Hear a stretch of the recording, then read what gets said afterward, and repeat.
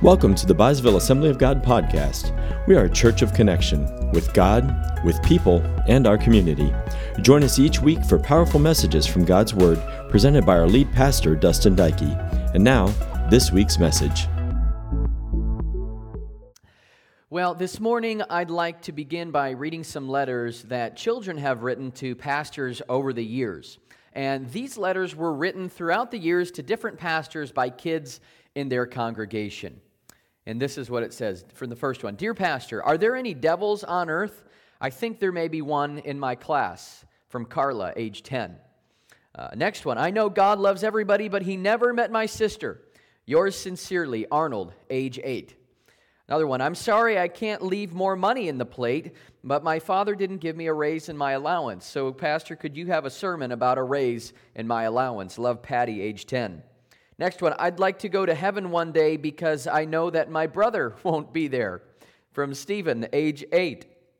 The next one, I think a lot more people would come to your church if you moved it to Disneyland. From Lorene, age 9. Next one says, my father says I should learn the 10 Commandments, but I don't want to have any more rules because there's already enough in my own house. From Joshua, age 10. Another one here says, how does God know the good people from the bad people? Do you tell Him, or does He read about it in the newspapers? Sincerely, Marie, age 9. Another one says, I liked your sermon on Sunday, especially when it was finished. From Ralph, age 11. Next one says, my father should be a minister. He gives us a sermon every day about something. From Robert, age 11. And the last one of my favorites, it says this, Dear Pastor, please say a prayer for our Little League team. We need God's help or a new pitcher.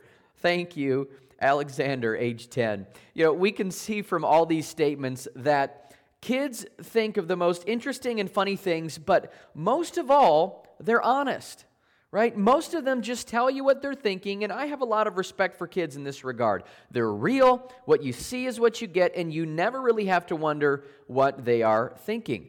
And what I found about Jesus is that He is also very genuine. What you see is what you get, and He'll tell you like it is, and He'll meet you where you're at. This is the aspect I want us to understand today.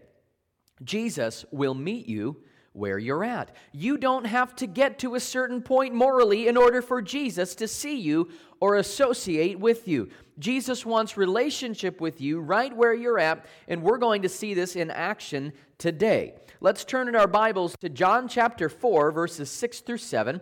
I'll be reading out of the English Standard Version. If you're new to our church or you're visiting with us today, we want to welcome you and let you know that we utilize the YouVersion Bible app. That's the YouVersion Bible app, and we have our message notes in there and our scriptures that we're going throughout the morning. You can download that by searching YouVersion Bible app on your phone, either in the App Store if you have an Apple phone or the Play Store if you have an Android phone. And download that YouVersion Bible app because it's not only good for helping us in our church services with the messages and everything, but it's also good for you because you can use it to read God's Word throughout the week. If you forget your paper Bible somewhere, you can take that YouVersion Bible app out. You have the Bible with you at all times. In John chapter 4, it's where we'll be at this morning, people began to understand more about Jesus and His ministry, and the Pharisees really did not like it. Jesus knew the Pharisees were upset, and He fled the area that He was currently ministering in, and He was traveling through Samaria in a city called Sychar. This was close to Jacob's well that we read about in the Old Testament. Jesus goes to this well to rest from His journey, while His disciples go to get some food from town. Let's pick it up in John chapter 4, verses 6 through 7 in the English Standard Version. It says, Jacob's well was there, so Jesus, wearied as He was from His journey, was sitting beside the well. It was about the 6th hour, and a woman from Samaria came to draw water. Jesus said to her, give me a drink. Point number 1 is Jesus' practical need. Jesus and the woman are by this well, and the Bible says that it was about the 6th hour. Translated from Roman times back then to our current time, the 6th hour was about noon as they started their hours at sunup, which is about 6 a.m. So about noontime, what we would refer to it as, the disciples were grabbing a bite to eat in town. okay? And Jesus meets this woman at the well, and he meets her at a practical need. Jesus is weary from his travels, and up walks this woman, and he asks her for a drink. The most important thing that we got to remember here is that Jesus had an end goal. And that end goal was to help her believe that he is the Messiah and to give her new life in Christ. But in order to do this, in order to help her, he meets her at a practical need. The need for water. The need for physical sustenance. We ought to follow the same example as we're going out and being disciple makers in the world around us. People need to know that they're cared about and that someone accepts them right where they're at. And the best way to witness is to meet people where they're at and begin a conversation. This is exactly what Jesus did, and his example is a great example for us to follow. So Jesus asks for a drink, but the woman asks Jesus why he is asking her for a drink, since he is a Jew and she is a Samaritan. See, Jews and Samaritans didn't typically associate together because they were in different social classes. But Jesus continues anyway. John chapter 4, verse 10. It says, Jesus answered her, if you knew the gift of God and who it is that is saying to you, give me a drink, you would have asked him, and he would have given you living water. Point number 2 is Jesus offers living water. This is the time that Jesus begins to hint at who he is to the woman and gives her a clue as to what he offers. He is offering living water, but this is not the same physical drinking water. He is telling her about a spiritual living water that comes from new life in Jesus Christ.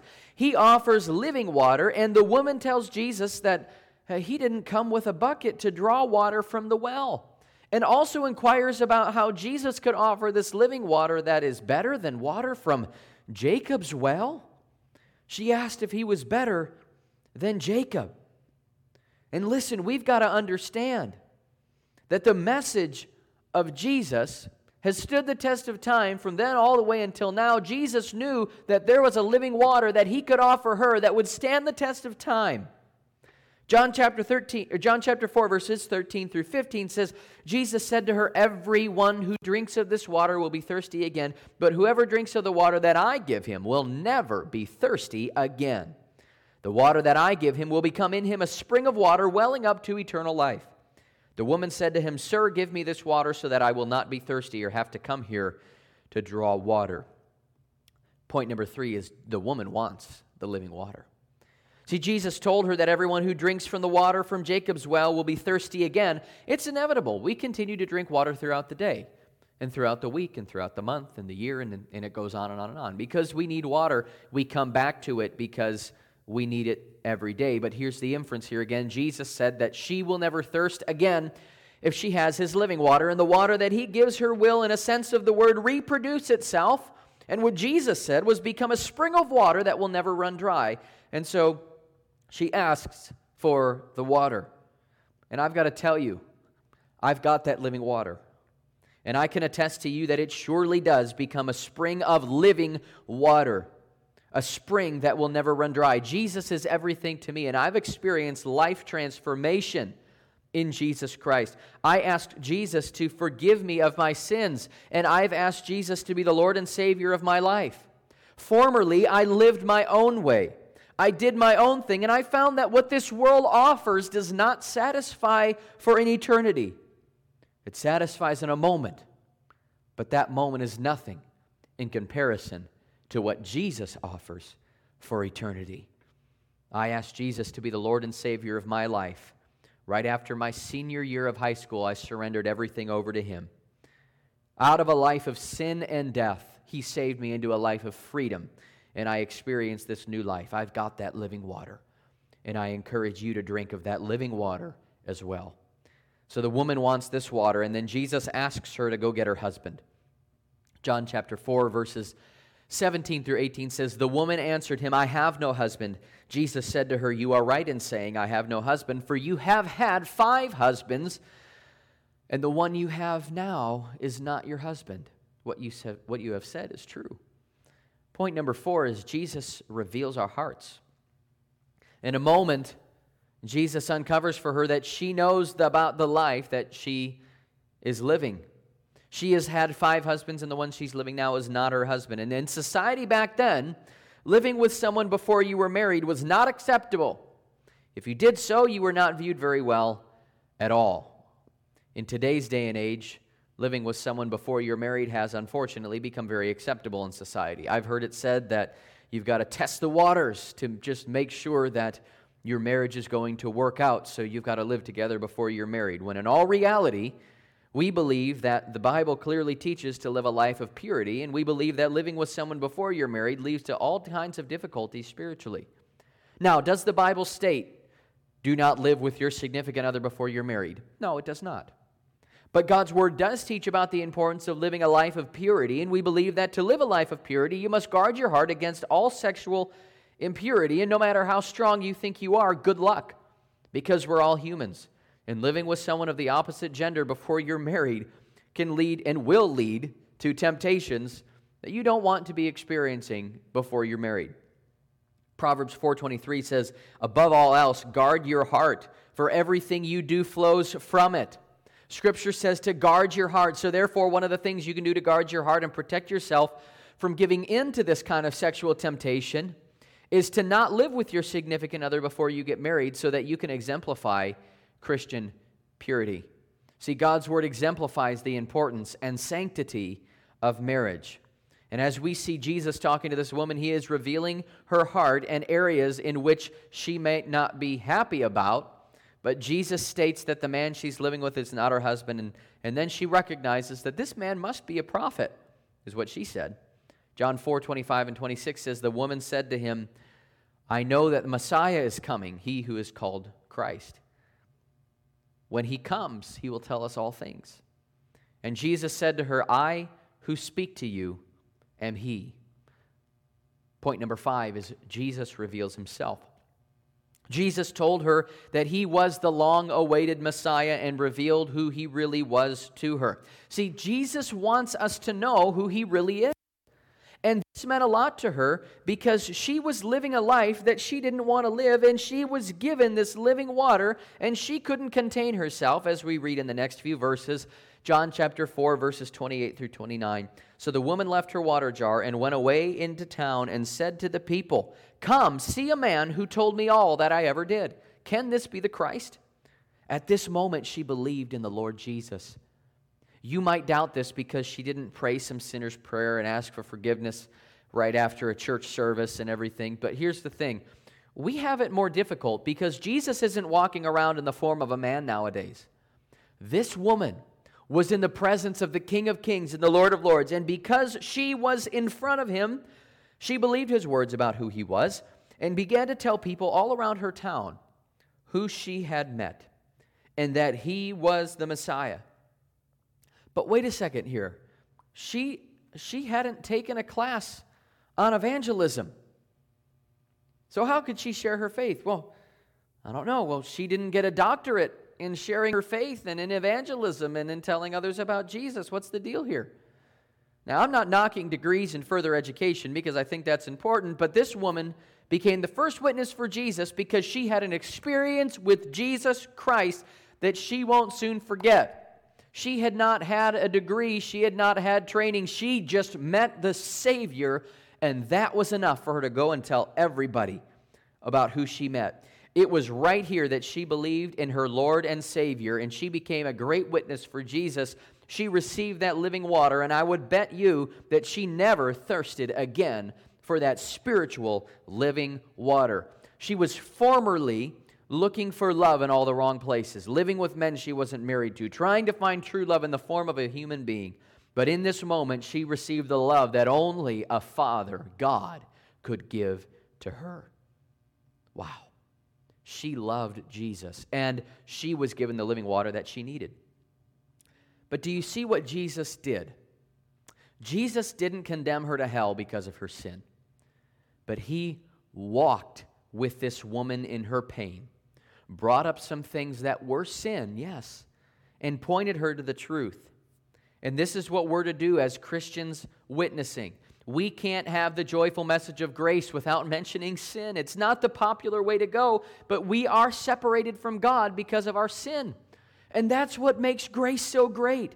It brings us into the relationship with our Father. And this morning, as we close, I want us to understand the importance of this. Just as we began about talking about how honest and genuine kids are, maybe it's time that you're honest with yourself about your spiritual state. As we talked about living water this morning, maybe you are at a point that you're ready to drink, of course figuratively, of this spiritual living water. Maybe you've been searching for your sustenance and your livelihood in the things of this world, and you found that those things just aren't satisfying anymore.